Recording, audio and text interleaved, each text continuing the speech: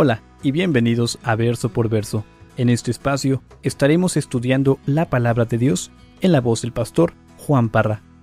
Si aún no tienes alguna iglesia en donde congregarte, te invitamos a Capilla Calvario de Oxnard. Estamos localizados en el 1925 Eastman Avenue, en la ciudad de Oxnard, California.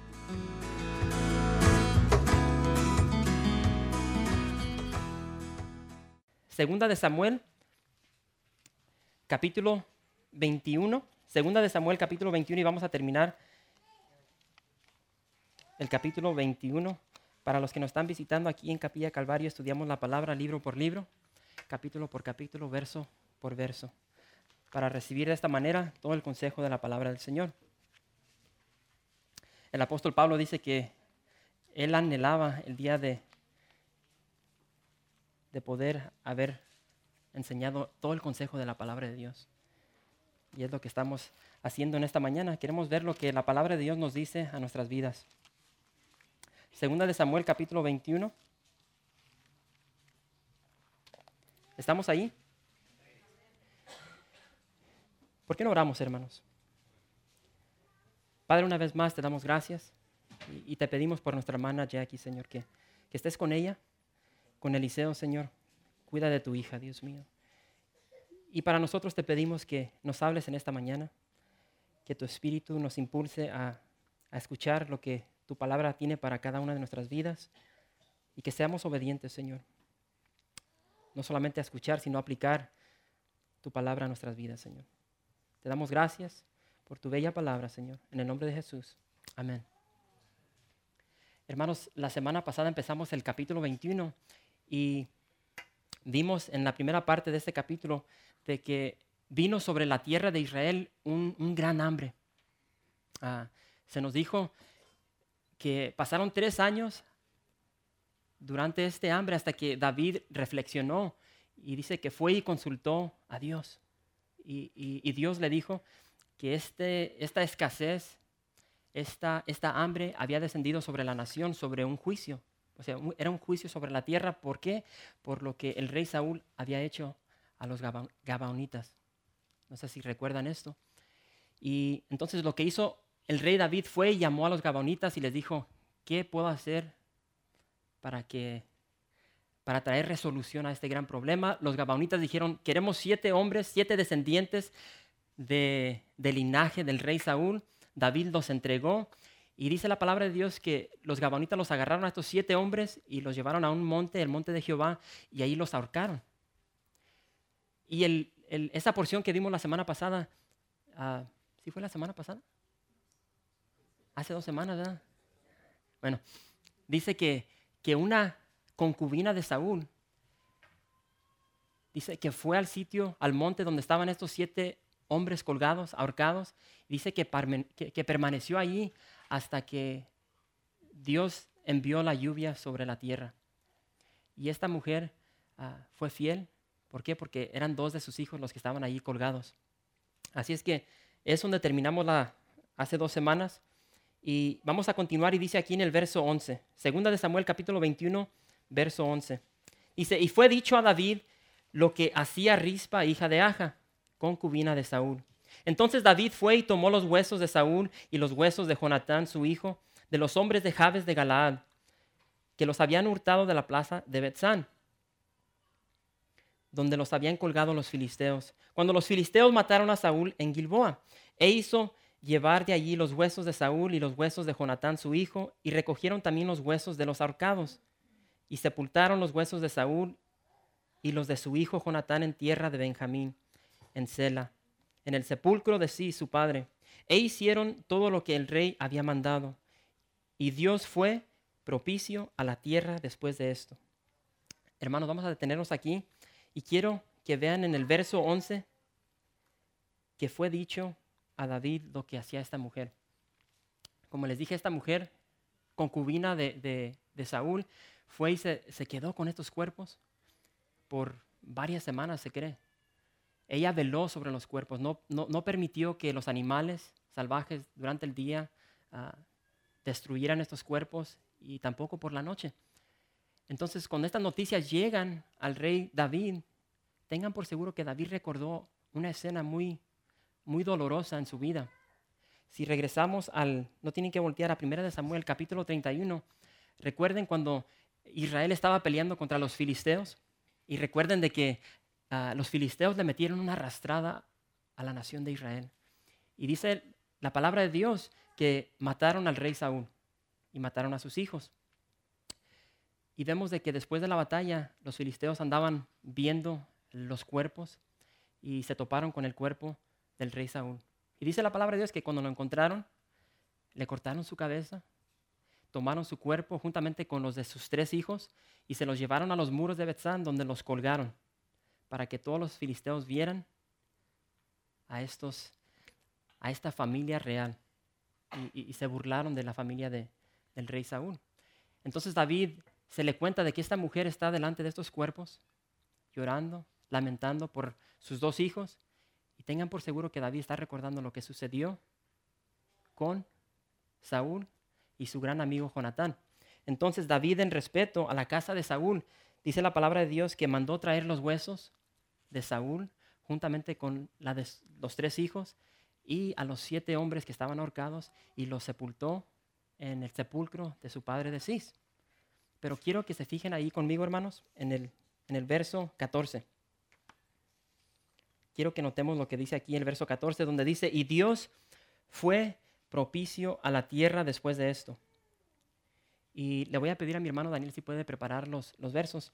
Hermanos, la palabra propicio significa benigno o inclinado a hacer lo bueno. Benigno o inclinado a hacer lo bueno. Para los que tienen la nueva versión internacional, van a ver de que el verso 14 dice, y después de eso Dios tuvo piedad sobre el país. Para los que leemos en inglés, esa parte dice que Dios escuchó sus oraciones después de este evento. Y es lo que vimos. Después de que estos 7 cuerpos estuvieron colgados por varias semanas, dice que Dios envió lluvia del cielo, algo que no había ocurrido ya por 3 años. Ahora, hermanos, tenemos que entender de que, y aquí es donde quiero que todos nosotros levantemos orejita. Algunos dicen, no, oído. Hermanos, el pecado en nuestra vida va a obstaculizar nuestras oraciones ante Dios. No importa el tamaño del pecado, no importa si es pequeño, si es grande, si es verde, si es rojo. Si hay pecado en nuestra vida, eso va a traer barreras entre nuestra relación con Dios. En especial, como les dije, va a obstaculizar nuestras oraciones delante de Dios. Entonces, hermanos, hay una lista increíble de todo la distinción de pecados que hay y cómo estos pecados obstaculizan nuestra oración cuando vamos delante de Dios. En esta mañana solamente quiero compartir 8, pero si ustedes a través del estudio de su palabra van a ver de que hay tantos pecados que causan esta barrera entre Dios y nosotros. El primero que quiero que veamos, si podemos apagar el foquito de la izquierda para que lo puedan ver mejor. Hermanos, primeramente cuando no obedecemos la palabra de Dios, la ley de Dios, esto obstaculiza nuestras oraciones. Y en Proverbios 28, verso 9 dice, el que aparta su oído para no oír la ley, su oración también es ¿qué? Es abominable. Hermanos, cuando nosotros reconocemos algo de la palabra de Dios que nos exhorta y nos dice, esto no lo puedes hacer, lo sabemos, mas no lo obedecemos, y después queremos ir delante de Dios y pedirle cosas, dice la palabra de Dios que esto es abominación delante de Él. Primero tenemos que pedir perdón. Segundo, hermanos, cuando no permanecemos en Cristo, esto obstaculiza nuestra oración delante de Dios. En Juan capítulo 15, verso 7 dice, si permanecéis en mí y mis palabras permanecen en vosotros, pedid todo lo que queréis y os será hecho. Hermanos, todos tenemos necesidad en esta vida. Todos.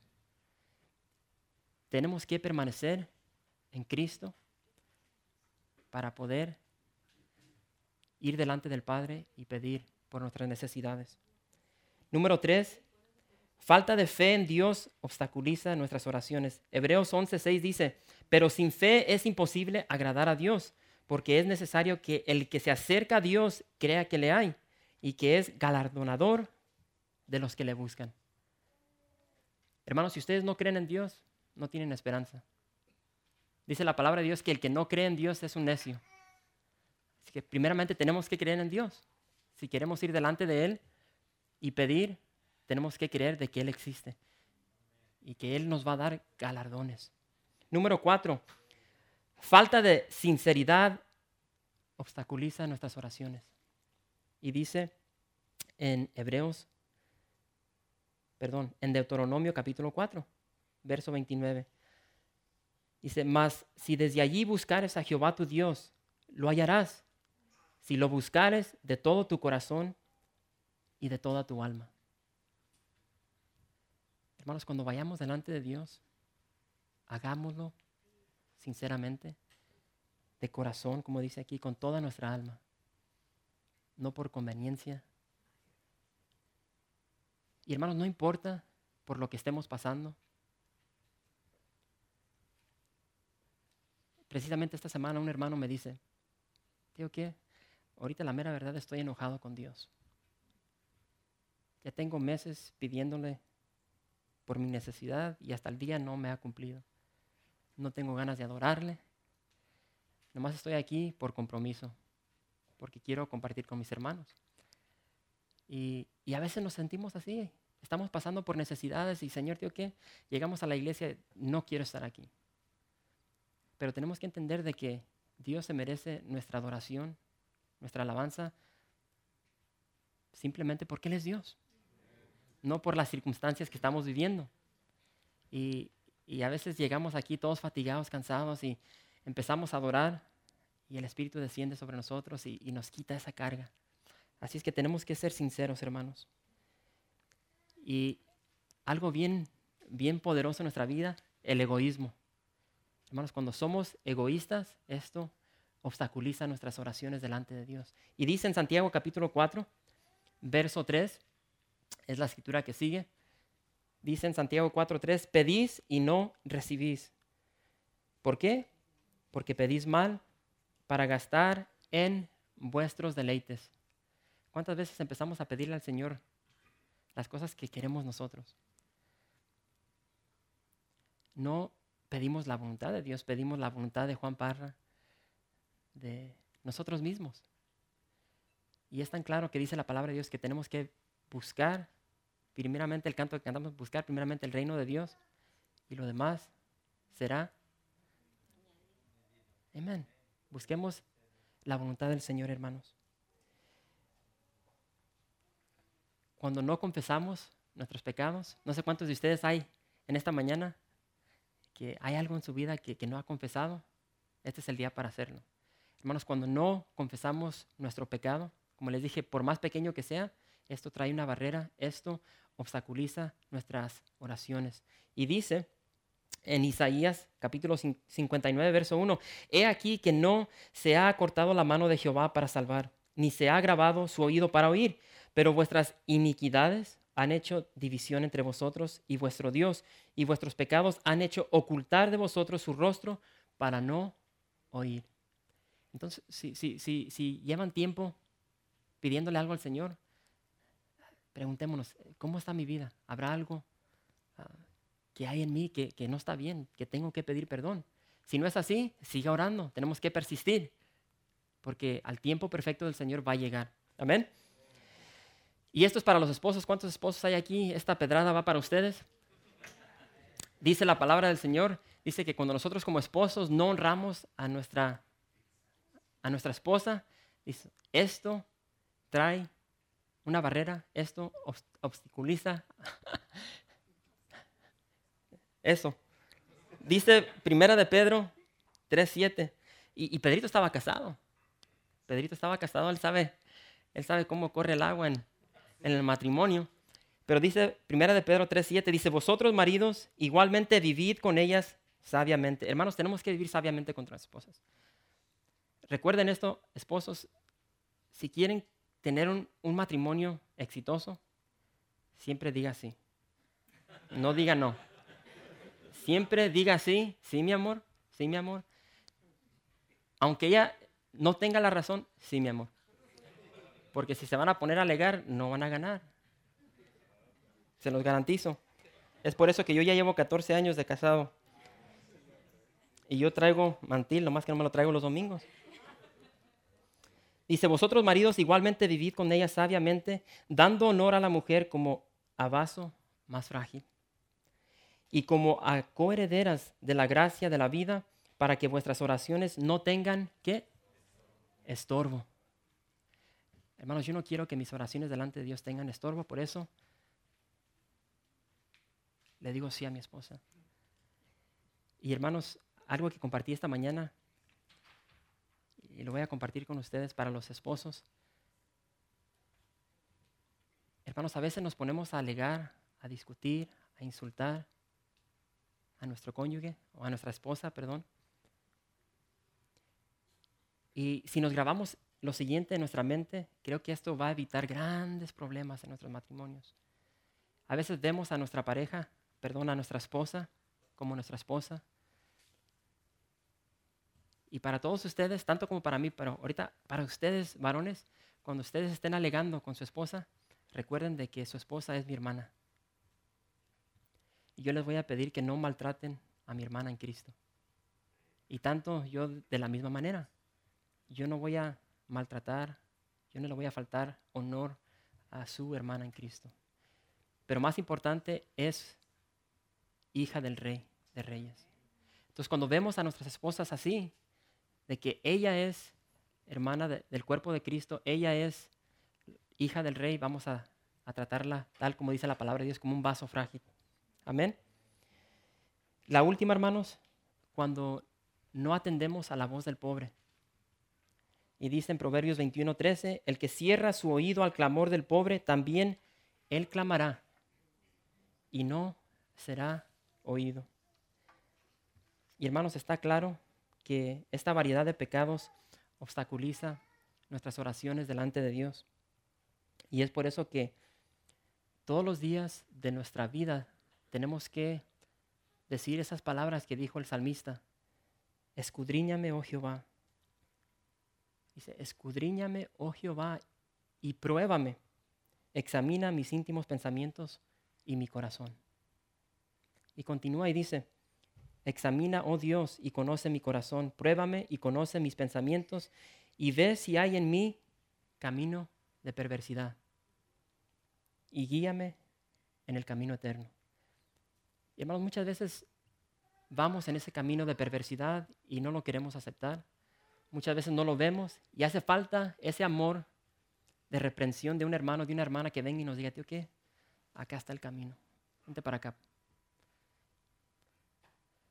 Pero tenemos que reconocerlo y pedirle a Dios que nos ayude a escudriñar lo más profundo de nuestro corazón, de nuestra mente, para ver si hay camino de perversidad.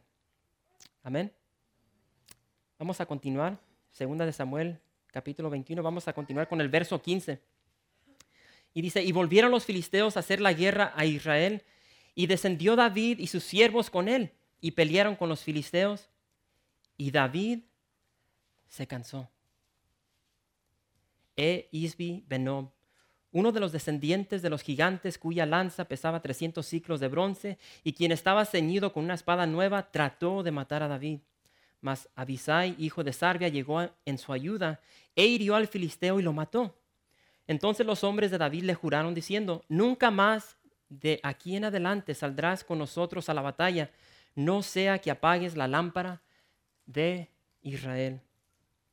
Hermanos, una vez más, los filisteos incircuncisos atacan a Israel. Y dice la palabra de Dios que David, juntamente con sus hombres, con sus siervos, salen contra ellos. Y el resto de este capítulo nos menciona 4 guerras, como vamos a ver ahorita. 4 guerras entre los filisteos e Israel. En la primera dice la palabra que David salió con sus hombres. ¿Sí? David sale para combatir los filisteos. Pero tenemos que entender, hermanos, que David ya no es ese joven robusto, guerrero que era hace unos 20 años atrás. El tiempo tiene la tendencia de hacernos débiles. Entre más viejos nos hacemos, más chaparritos nos vamos haciendo. Crecemos, pero para las orillas. Y David ya no es ese guerrero que era antes. Dice la palabra de Dios que era débil y viejo. Y dice allí, dice la palabra de Dios que se cansó. Se cansó Isbi Benob, uno de los descendientes de los gigantes, cuya lanza pesaba 300 ciclos, 7, 8 libras. Y este gigante estaba a punto de acabar con la vida de David. Pero, dice la palabra de Dios, que Abisai, hijo de Sarbia, llegó en su ayuda e hirió a este filisteo. Ahora, quiero que cada uno de nosotros nos hagamos la pregunta. ¿Habrá orgullo en nuestras vidas? No contesten, simplemente mediten sobre esto. ¿Hay orgullo en nuestra vida? Hermanos, nosotros tenemos la tendencia de retener todos nuestros problemas, nuestras debilidades, nuestras tragedias o cualquier dificultad por la cual estamos pasando. Cuando hay hermanos fieles aquí en la iglesia, hermanos fieles como Abisai a nuestro alrededor. Y estos hermanos están listos, hermanos, para ayudarnos. Están listos para ser nuestro apoyo, para ser nuestro sostén, para ser nuestro consuelo, para traer paz a nuestras vidas. O simplemente para prestar oído y escuchar nuestros problemas. Yo no sé ustedes, pero a veces a mí me gusta ir con un hermano y llorar. Estar ahí como un niño nomás contando desahogarme. Y creo que todos aquí tenemos 2 buenos oídos. Bueno, yo tengo uno. Y está más que dispuesto para escuchar los problemas por los cuales están pasando. O simplemente, aquí como en el caso de David, hay hermanos que están listos, preparados para venir y librarnos, salvarnos de circunstancias difíciles, tal como lo hicieron con David. ¿Por qué no volteamos a Eclesiastés capítulo 4?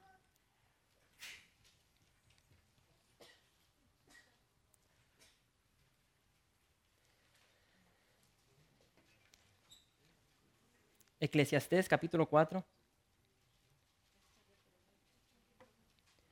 Y vamos a empezar a leer desde el verso 9.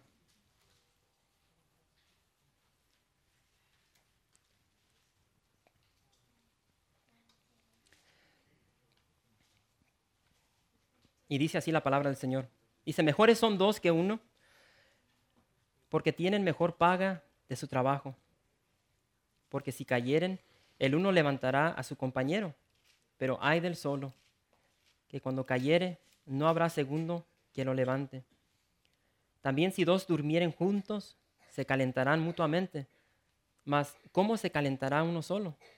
Si alguno prevaleciere contra uno, 2 le resistirán, y cordón de 3 dobleces no se rompe pronto. Hermanos, hay gran bendición cuando nos podemos refugiar, apoyar, exhortar unos con otros.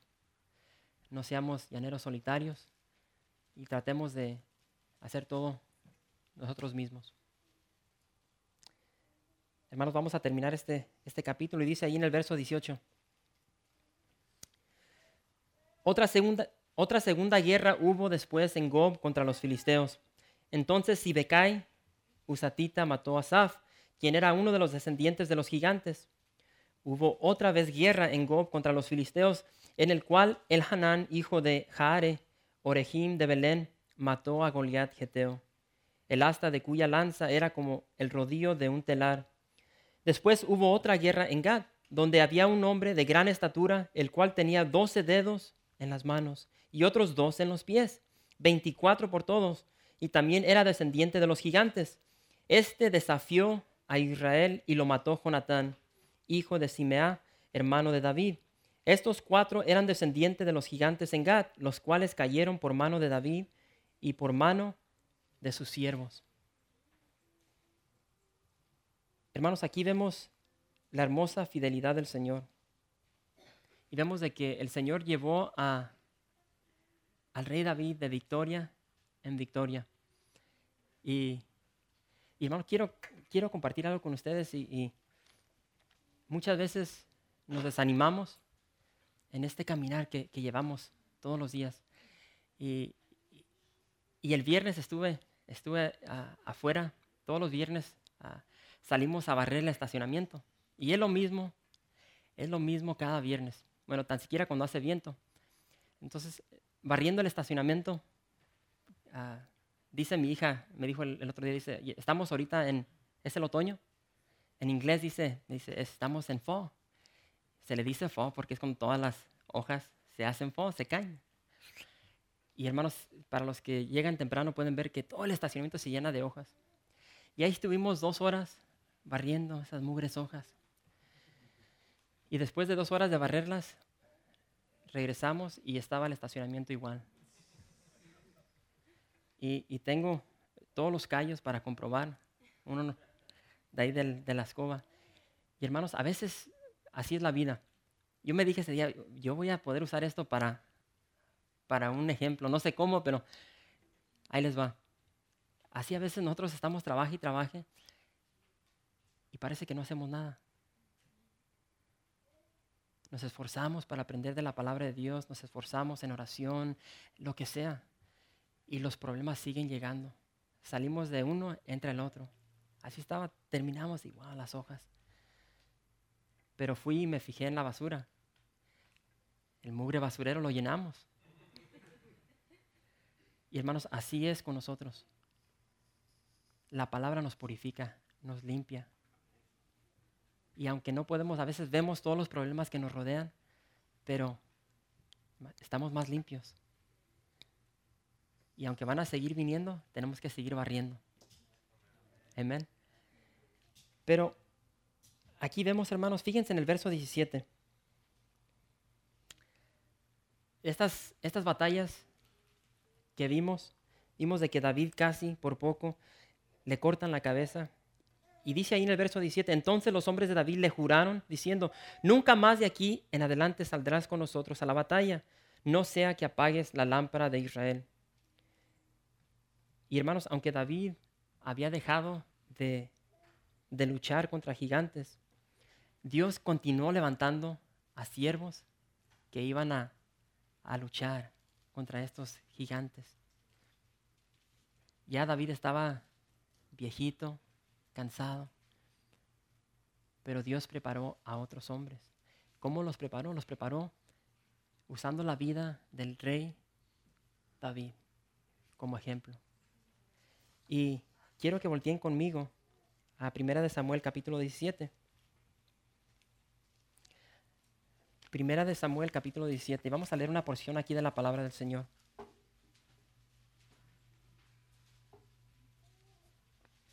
Y mientras estamos leyendo esta porción de la palabra de Dios, analicen, traten de visualizar esta escena con la escena que estamos viendo en 2 Samuel. ¿Todos estamos ahí? 1 Samuel capítulo 17 dice, los filisteos juntaron sus ejércitos para la guerra y se congregaron en Soco, que es de Judá, y acamparon entre Soco y Aseca en Efes-Damim. También Saúl y los hombres de Israel se juntaron y acamparon en el valle de Ela.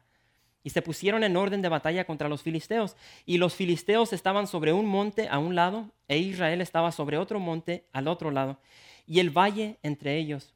Salió entonces del campamento de los filisteos un paladín, el cual se llamaba Goliat de Gat, y tenía de altura 6 codos y 1 palmo, y traía un casco de bronce en su cabeza, y llevaba una cota de malla, y era el peso de la cota 5,000 siclos de bronce. Sobre sus piernas traía grebas de bronce y jabalina de bronce entre sus hombros. El asta de su lanza era como un rodillo de telar y tenía el hierro de su lanza 600 siclos de hierro. Iba su escudero delante de él. Y se paró y dio voces a los escuadrones de Israel diciendo, ¿para qué os habéis puesto en orden de batalla? ¿No soy yo el filisteo y vosotros los siervos de Saúl? Escoged entre vosotros un hombre que venga contra mí. Si él pudiere pelear conmigo y me venciere, nosotros seremos vuestros siervos. Y si yo pudiere más que él y lo venciere, vosotros seréis nuestros siervos y nos serviréis. Y añadió el filisteo: hoy yo he desafiado al campamento de Israel. Dadme un hombre que pelee conmigo. Oyendo Saúl y todo Israel estas palabras del filisteo, se turbaron y tuvieron gran miedo. ¿Ya conocen esta historia, hermanos? Tenemos los dos ejércitos y en medio del valle dice que sale este gigante que medía más de 9 pies. Dice la palabra de Dios que todo el armamento que cargaba este filisteo incircunciso pesaba más de 175 libras y lo llevaba cargado. Y él se pone enfrente del pueblo de Dios y les dice: ustedes son una bola de gallinas. Se envíen a alguien que pelee contra mí. Y si seguimos leyendo, dice que esto lo hizo por varios días. Y nadie se atrevió a salir y pelear con este sinvergüenza. Después, si leemos la historia, dice que el papá de David lo manda con unos quesos para que le vaya a llevar comida a sus hermanos. Y en medio de todo el gallinero sale este muchachito, ¿sí? Y dice: ¿quién es este sinvergüenza? Este filisteo incircunciso. Ya conocemos la historia, dice que él sale y le mete una arrastrada. Pero un jovencito, se cree de 13, 14, 15 años, con una piedra, mata a un hombre de más de 9 pies. Ahora regresemos a la otra historia.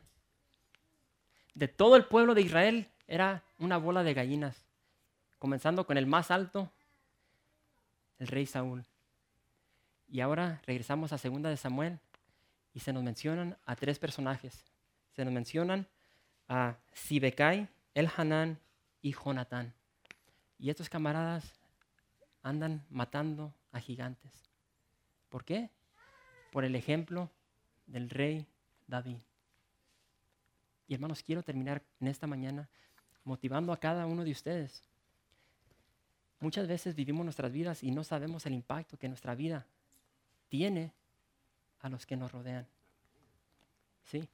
Lo quieran o no, el hecho de que ustedes dicen: yo soy cristiano, todos tienen la vista puesta en ustedes. Pues aquel camarada ya dice que es cristiano, lo voy a estar vigilando. Al rato lo voy a agarrar, se va a llevar algo del trabajo, o se le va a salir una carne, o esto y el otro. Tristemente, así es la vida. Decimos somos hijos de Dios y la gente, en vez de buscar las cosas buenas de nosotros, buscan: yo te agarré a ti el otro día. ¿Sí? Y por eso nosotros debemos vivir vidas ejemplares. Vidas que agradan al Señor. Por supuesto, porque es lo que Dios demanda de nosotros. Pero hermanos, el impacto que trae sobre los demás. Y para los que somos padres, los que tenemos familia, lo quieran o no, padres, sus hijos los están viendo. Y ven cada cosa que decimos, cada cosa que hacemos. Y nosotros vamos a hacer ese modelo para nuestros hijos. ¿Qué ejemplo le estamos dando a nuestros hijos? Las hermanas, ¿qué ejemplo le están dando a sus hijas? Porque como he dicho en el pasado, nuestros hijos son unas esponjas y todo lo absorben. ¿Qué están absorbiendo de nosotros? ¿Qué ejemplo están recibiendo? Y hermanos, este es un ejemplo increíble de cómo regresamos, no sé qué serían 20, 30 años atrás. Nadie del pueblo de Israel se atrevió a ir en contra de este gigante. Después de que vieron a un joven de 15 años salir y degollar a este hombre, ya ellos también siguieron su ejemplo. Ahora ellos lo están haciendo. Y esa es la motivación para nosotros este día, hermano. De que tomemos el ejemplo de David y veamos el impacto que tiene nuestra vida para los que nos rodean. Tanto en nuestra familia como en nuestro trabajo. En el mundo secular en que vivimos. Debemos ser ejemplos. Porque trae un gran impacto. Un gran impacto. Nos ponemos de pie. Está mi hermano Marcos. Gracias por visitar calvariooxnard.org. En este sitio web podrás encontrar información fresca cada semana. como los servicios previamente grabados, los cuales están disponibles para ti, para que los puedas escuchar en cualquier momento. Estamos seguros que este material será de gran edificación espiritual para tu vida y para tu familia. La visión de Capilla Calvario de Oxnard es ser como Jesús, aprendiendo y viviendo la palabra de Dios.